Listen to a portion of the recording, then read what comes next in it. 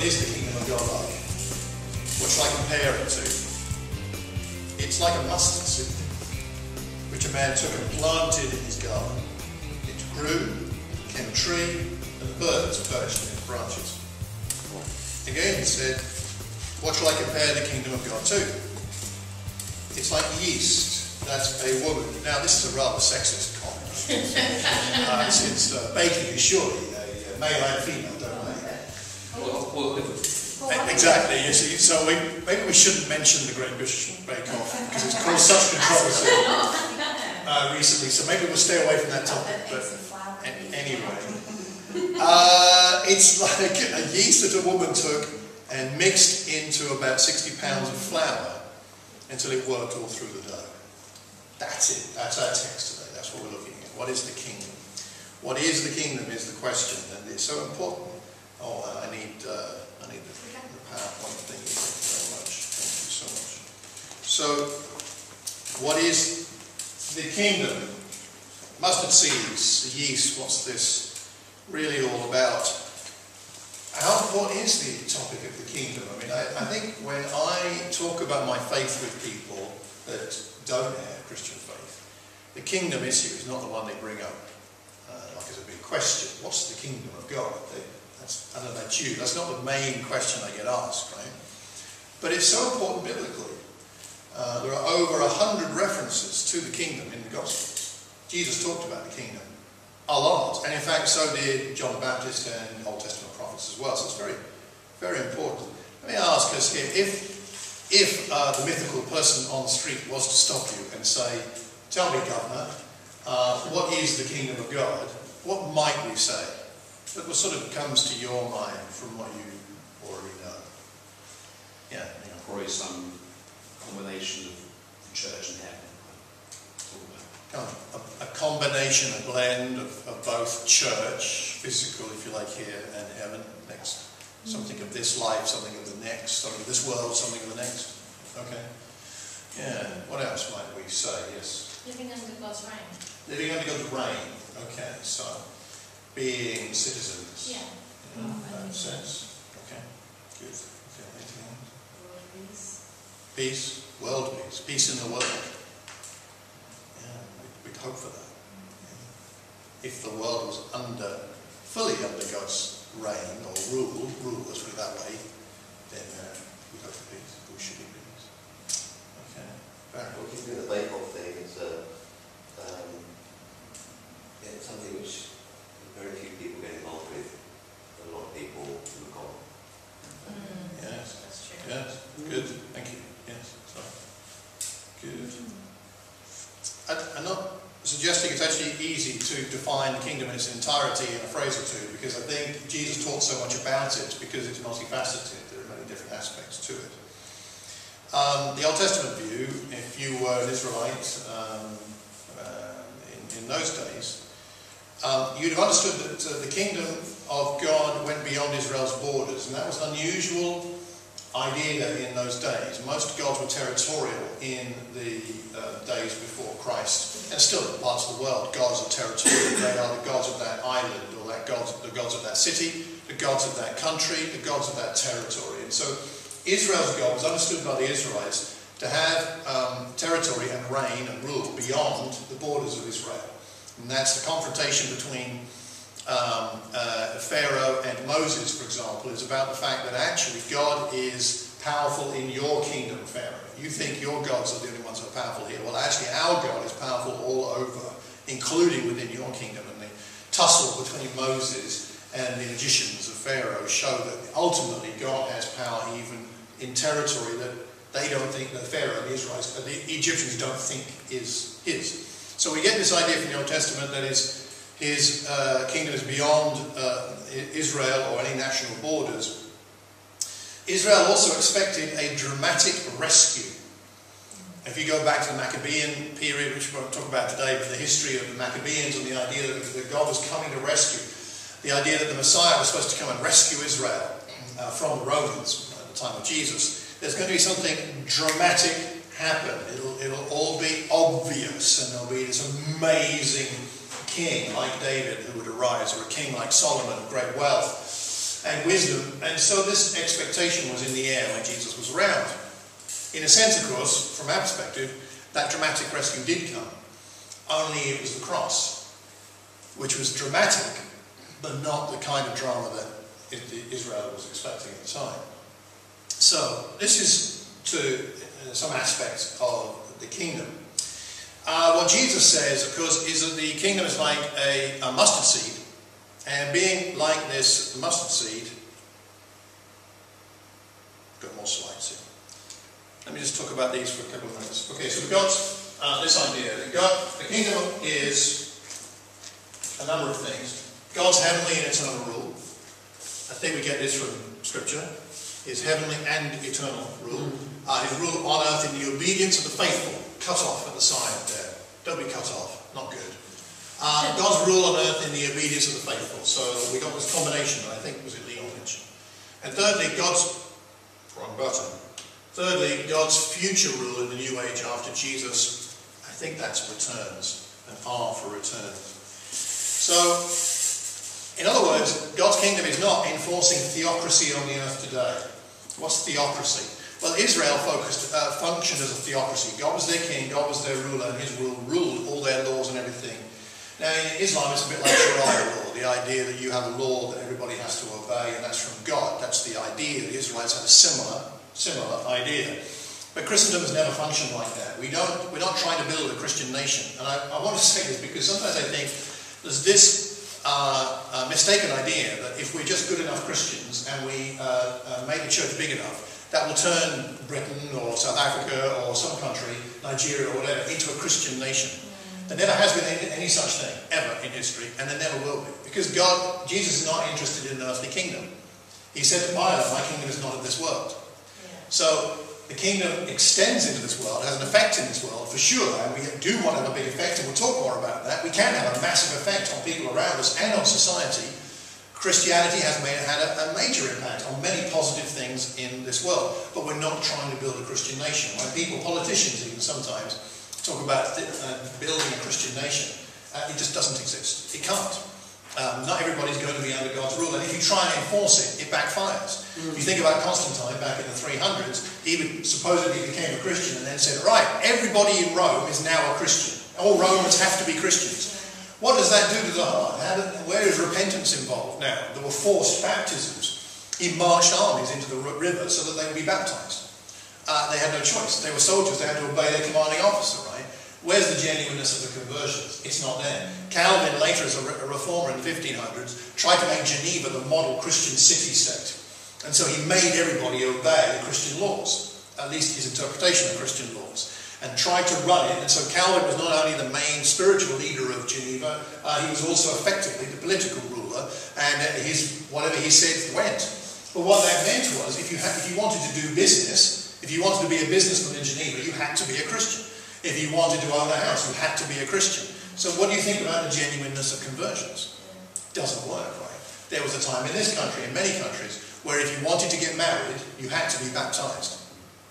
You weren't legally allowed to get married unless you were baptized. Now that was usually baptism as a baby, but nonetheless you had to be baptized. So again, what does that do to the genuineness of the heart of conversions? It doesn't work. And so what Jesus is talking about with the kingdom is not establishing a political kingdom on earth. He's talking about something very different in this regard.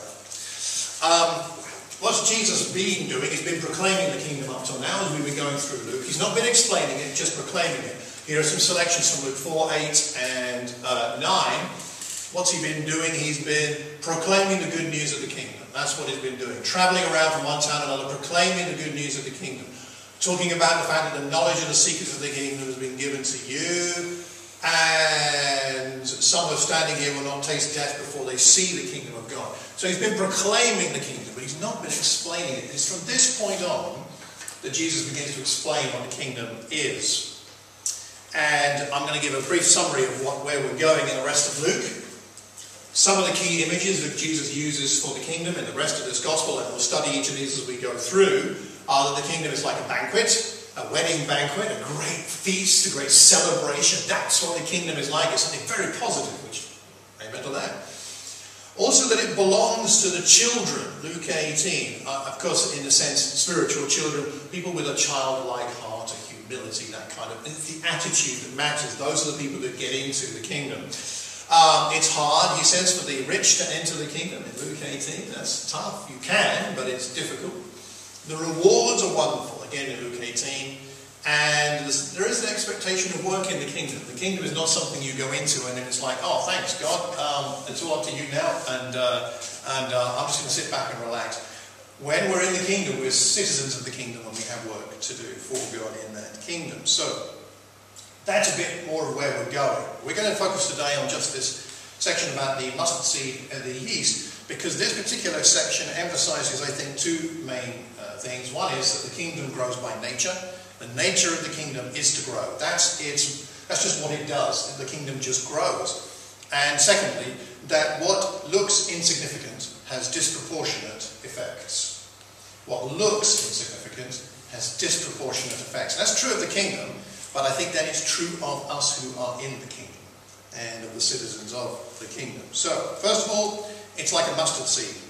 It's like a mustard seed, which of course is a very small seed. It's, Jesus says it's very small, it grows to be significant. I have some mustard seeds here. You can have a mustard seed. There you go. Or even two. And you're welcome to plant these, well, I suppose you could eat them. I mean, if you want to. I don't know. But It's a nice big tree. there you go. You could plant them in your garden or a pot. You might do. Yeah, that's true. Although I would suggest if you're going to have a place, you have a few already. Yeah. But that's just really, as for apple trees, only on that would be long, wouldn't it? That would be long, and if you have them out of your laser There are a number of different types of mustard seed, so this is one type. This may not be the exact type that Jesus was referring to, but you can see it is tiny. Compare it to a tree. It doesn't have to be a huge tree, maybe 12-foot mustard trees got to maybe about 12 feet. In Bible days, somewhere between 6 feet and 12 feet, and it's in a garden. We're not talking about a tree that's in a forest, in a garden. That's why it is, it's the largest one in the garden. So you've got a 12-foot tree maybe. I mean, that's twice my height roughly. That's pretty significant. When you compare the seed to what it produces, there's a disproportionate effect. Starting small. I think the point is here, it's about starting small. When you think about the way that Christendom developed, the way that Christianity developed, it started with a small person. Jesus was not only a baby, as in a small person, but he was insignificant as an individual. He just came from an insignificant family. He was not famous, he didn't have royal blood, he was not aristocracy, he was not from a famous family. You know, sometimes people from a famous background get a few advantages in life, don't they? Sometimes being born to someone famous might be seen as a disadvantage, but nonetheless it would open doors for you. But for Jesus there was nothing like that. He was a small person from a small town. Nazareth. Can anything good come from there? John chapter 1, small town, unregarded, not important. From a small nation. I mean, Israel in the time of Rome was not a major nation. It wasn't a major military force. It didn't have major resources. It was just a crossroads, really. Any wealth in Israel at that time was just because it was at a crossroads of some important trade routes. So, a small nation. A small people. The small people here I'm referring to are not diddy men. I'm talking about the people that followed Jesus, the people who he called apostles and the other disciples, who were not well regarded. What does it say in Acts? It says they were unschooled ordinary men. They were just ordinary people like you and I. They were small people. They weren't important. They didn't have great influence. And small faith. The disciples were people of small faith, weren't they? How often did Jesus say, oh, you of little faith, or small faith? And they were afraid. And that's a sign of small faith, is fear. And they were afraid in the boat. They were afraid in front of the Pharisees. They were afraid in the boat again. They were afraid. I mean, there was a constant thread in their heart, in their life. A lack of faith and fear. They were small people. And the early church. I mean, what did Jesus leave behind? After 3 years of the Son of God on the earth, working flat out, 24/7 it seemed like a lot of the time, after all that work and effort, the perfect, sinless Son of God, the Word of God in flesh, what did he leave behind? 120 people. 120 people in the upper room in Acts chapter 1. I don't know about you, but to me I would think that was failure. 120? That's not very much. So everything's small. A small person from a small town, from a small nation, with small people following him, with small faith, leaving a small church behind. It's important that we don't get disheartened when we think of ourselves as small. Whether you think of yourself as small, or we think of ourselves, plural, as a church as small, that's not the point. The point, or the end of the matter, is not how small we are. The end of the matter is how big God is, and how the kingdom works, how the kingdom grows. That's what actually really matters. What is small grows if it's God's. If it's God's, if we are really God's in our heart, if we're really God's, we grow personally and we grow collectively. I think we grow in number. The numbers are not the point, but that's what happens. That's what did happen in the early church. Great numbers of people grew to follow. Jesus grew to join and joined them.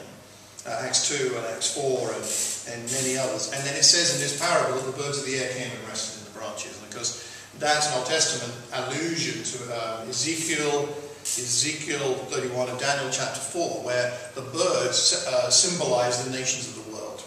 And so the birds resting and coming to roost in the branches, they're the nations of the world now coming to enjoy the benefits of the kingdom. So what Jesus is saying, this is not just for you Israelites, and it's not just for a few people, it's for anybody and everybody that wants to come and know me and to be safe in the kingdom. Where birds roost is a place of safety. Birds don't roost where they're exposed, where they can be at risk of predators by smaller birds, by sparrowhawks, or other birds by cats, or things that might. They rest where they roost where they're safe. And I think Jesus is saying, not the main point, but part of the allusion here, the implication is, it's safe in the kingdom, and anybody can come in. Anybody can come in to the kingdom, and so our lives should demonstrate that, shouldn't they? That it's safe for other people to come into our lives. Our homes, our hospitality needs to be a place of safety. So that's the mustard seed. And secondly, we have the yeast. The yeast that a woman took and mixed into about 70 pounds of flour, that's 27 kilograms or thereabouts. That's a lot of flour. Might sound like that's rather more than you'd expect. But, of course, in those days you'd bake a lot of bread in one go. That's what you did. So it's a huge amount of dough. And a small piece of yeast. And a small piece of yeast works through the whole dough. It's placed there and it works. Small things can have a big, disproportionate effect. Now, this is where I need help from my chemistry teacher. Don't with me then. Right, now, never done this before. So, let's see if this works. You think it'll work? Go on, chemistry. It's physically impossible. You think it's going to work? Yeah. Okay, we're going to find out. It's physically impossible because the chemicals will mix physically and it'll happen. It'll happen? But it's a chemical reaction, so yeah. What do you think? It's going to You're happen? going to go for it if you do that. That's going to be good. Is it going to be good? That's going to be good. Is it going to be really good? That's going to be good. If you get a good amount of the other, Yeah? that'd be good. That might be We might be in the struggle. That might involve towel. I'll go get them off. That will definitely involve towel cleanup. Well, Yeah, give excellent. Do it. Love it. Excellent. A bit of salt? I hope salt.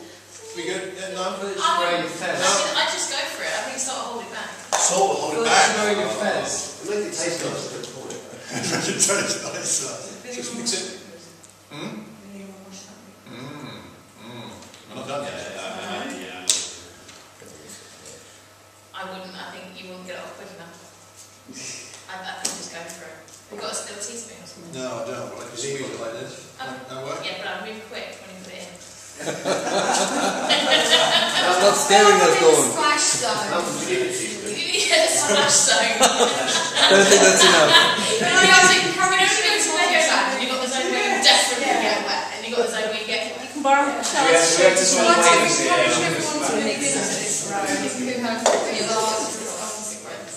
You're coming back to work here on Monday, right? I am.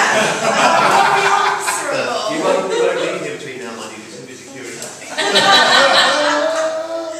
Okay. Let's see if this works. Vinegar. Vinegar? Yeah. Right. It's that's not. Oh, hang on. Oh, the camera's coming Yeah. True, no pressure. right, okay.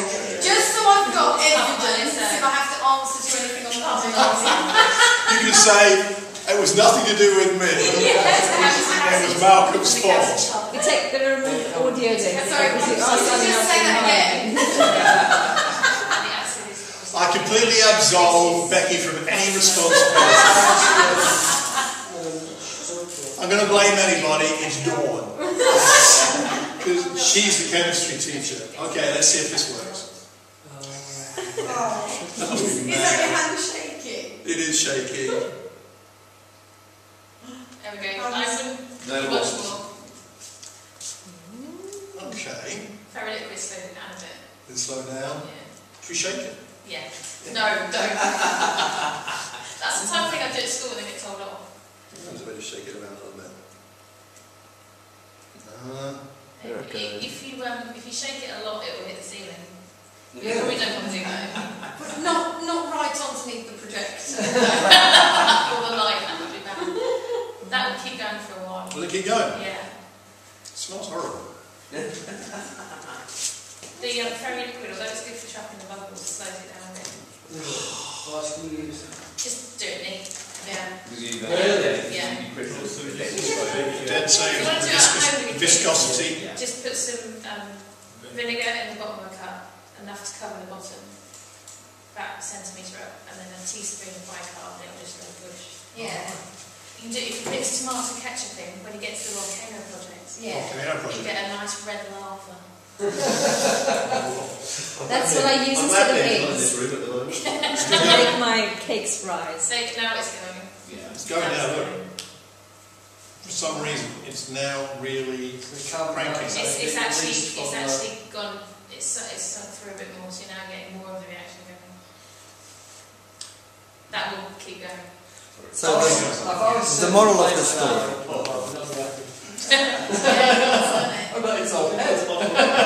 It's true, actually. Say again, sorry. Vinegar. Vinegar. Vinegar and bicarb, basically. It's great fun at home. It's very good for you because you can start putting. You can make green. I made green at one point. I can't remember what I put in it. It was green. There's lots of variations. And you can make, I'm saying this without any children present, you can make these as bombs. You can. Yeah. So you put them in like a plastic bottle and then shake it up and throw And it. the lid blows off. And it would blow, and yeah, that could be fun to do in a field. Yeah. A good old Coke and Mentos is really good as well. You can make a Coke and Mentos. Mentos. But make sure they're really fresh Mentos, because otherwise they oxidise and it doesn't work. As soon as you open the packet, put them in Coke and that'll be a water jet. Slightly different models of this one, reason why. There's a reason why this one goes. Yeah. Try that for November the 5th. Yeah, why not? So, not quite as explosive as I expected, but nonetheless, it's spreading. You didn't make the stuff You're so relieved. round. Nonetheless, it's a spreading mess. Yeah, it'll keep. And we hope that we're not a spreading mess, but a spreading blessing. And I do think sometimes we underestimate how a small thing can make a big difference, and that's a very small amount of bicarbonate of soda compared to the vinegar in there and the other substances. And it foams, it froths, it moves, it spreads, and it's still going, and it's smelling like a fish and chip shop at the moment. But I wonder, I might be worth us all reflecting on how we really feel about our potential for impact for God in our world. What are the limits we place upon ourselves? Because surely it's us that place the limits upon ourselves rather than God placing the limits upon us. And I'm not talking about having some self-serving vision or just to make ourselves feel good like we need to be important. It's not about that, is it? It's about trusting God. And I think a lot of what Jesus is talking about here with his disciples is, will they trust God that for what looks small will be valuable and important and grow if they give themselves over fully to God and trust him. I like this verse in Philippians, which is also slightly off the screen here. this verse, fully all of the words say, being confident of this, that he who began a good work in you will carry it on to completion until the day of Christ Jesus. Carry it on. God's work in us is carried on. It's not done. It's not finished. When we got baptized, we got saved. And that's wonderful. But that's not the end. We're not done. God's still got work to do to grow in us as well as grow the church. And Paul says he's confident that God will carry this on to completion. It's work in progress. We're all, of course we are, very much work in progress. And later on, in the same chapter, Paul says, this is my prayer. This is the substance of it. This is my prayer, that your love may abound more and more. So it's growing. More and more in knowledge and depth of insight, so that you may be able to discern what is best, and may be pure and blameless for the day of Christ, filled with the fruit of righteousness. I like that, filled with the fruit of righteousness. I don't often feel like I'm filled with the fruit of righteousness. I think I've grown in some areas of my Christian life. There are some fruits that are more evident in my life now than they were. I think, you can check with Penny what she thinks, but I think I'm a bit more patient than I was when I was 10 years ago, 20 years ago as a Christian. But there's some other things that are still not there, right? Or not often there. And I want to be filled with the fruits of righteousness. Well, it's a process of growing that's not yet finished. Filled with the fruit of righteousness that comes through Christ, to the glory and praise of God. So this is what happens when we give ourselves wholeheartedly to being in the kingdom. The kingdom of God is found wherever God's people are found. Its power is revealed, as someone said, in the effective transformation of lives that serve as a testimony to the living God. Your life, my life, has been changed more than I sometimes remember. And that's a testimony to the living God. And that change is a powerful one. We're different from how we were before we were Christians. We're different from how we were 10 years ago. It's a powerful thing, and it's a witness, it's a testimony to the fact that God is living. And I think in the context where this passage is, right after what's just happened earlier in the chapter in Luke 13, I think it's also a testimony to the fact that the gospel and the kingdom is available to everybody and anybody. Right before this, Jesus has healed a woman crippled for 18 years. He's released her from the demon that possessed her or affected her. And she's now able to stand up and be straight. She's a woman who was relatively marginalised in that culture. She was someone who was disabled, again, someone marginalised in that culture. She was someone who had no hope of future. Now that has been given to her. And Jesus then talks about the yeast and about the mustard seed. I think, yes, you're welcome. You are welcome. You can be in this kingdom. You can be a full citizen. Any of us can be. Doesn't matter well our background. Doesn't matter even not just what people say to us, but even the internal voice that says you're no good, or you'll never amount to much, or you're too this, or you're too that, you're too old, you're too young, you're too depressed, you're too whatever. Everybody can be effective and can grow and be part of the kingdom. So powerful. I think the seed and yeast encouragements from this passage would include these. First of all, I think Jesus would say to us, it starts small. That's the way God likes to work. That's just how he likes to work. He prefers to work with starting small. And if you look through the whole Bible, that seems to be how he works. It's a few, not many. It's the small, not the big. It's the weak, not the strong. And that's the way that God encourages us, but it's also the way that he gets the glory. It starts small. That's the way God likes to work. We started small. Not just personally, but as a group. We've started small. And that's a good thing. It doesn't mean God doesn't have a lot for us to do and God won't grow it. In fact, it means if we are part of the kingdom, that it will grow. And we just need to have confidence in God and not look at numbers. It's about what God will do. Another encouragement, I think, from this is that it's I, and yes, we can see many people come into the kingdom's safety. The kingdom is the safe place to be. This tree is the safe place to be. Yes, we can. Yes, I can help people. And yes, we can help people come into the kingdom's safety. That's part of the yeast encouragement from this passage, I think. And then also, some seed and yeast questions. What would make people feel safe? What would make people feel welcome? I mean, in our own lives, and the way we live in our neighbourhood, on our street, in our flat, in our workplace, where we bump into people, where we rub shoulders with people, the other parents at school, the clubs or societies we belong to. How can we be in such a way that people can feel safe around us? That we accept them, that we actually really love them as they are. We want to help them, we want to be available to them, but they're a safe place. If they see us as safe, they will believe that the kingdom is safe. Some people aren't attracted to the kingdom, aren't attracted perhaps to the gospel because they don't see Christians as safe people. If we can be safe people, they will trust that the kingdom is safe. Listening well, not passing judgment, showing unconditional love. There are many things that can help us to be safe. Let's think about how we can be safe.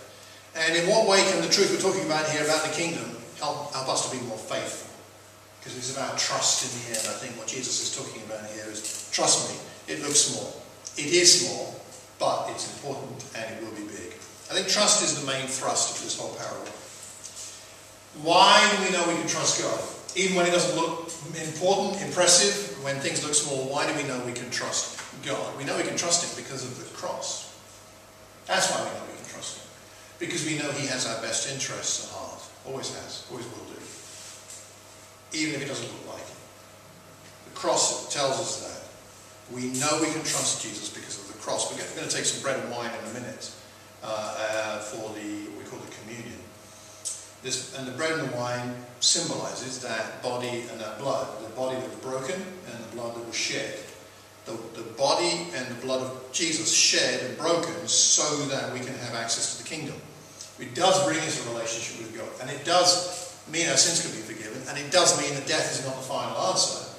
But it also means that we become citizens of the kingdom. We have entrance into the kingdom. That's why one of the reasons we take the bread and the wine is it's a reminder. It's a reminder of how much we've been given, of how amazing it is, what God has given us. Jesus' body was made to be broken, and the bread we're eating was made to be broken. Jesus' body was made to be broken for us so that we can feed on Him, as we're doing in a moment when we take communion. So as we pray in a moment, I'll pray, and then as we think and reflect in our own silence on what we've heard,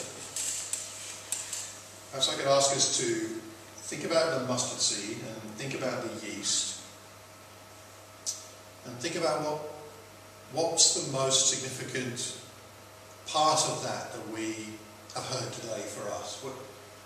What struck you? What made you think, gosh, I hadn't thought about that? And what's the relevance for our own lives? In what way can we better represent the safety of the kingdom? In what way can we trust God even when things look small and insignificant?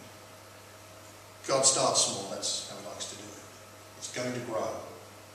That's the nature of the kingdom. Let's pray together.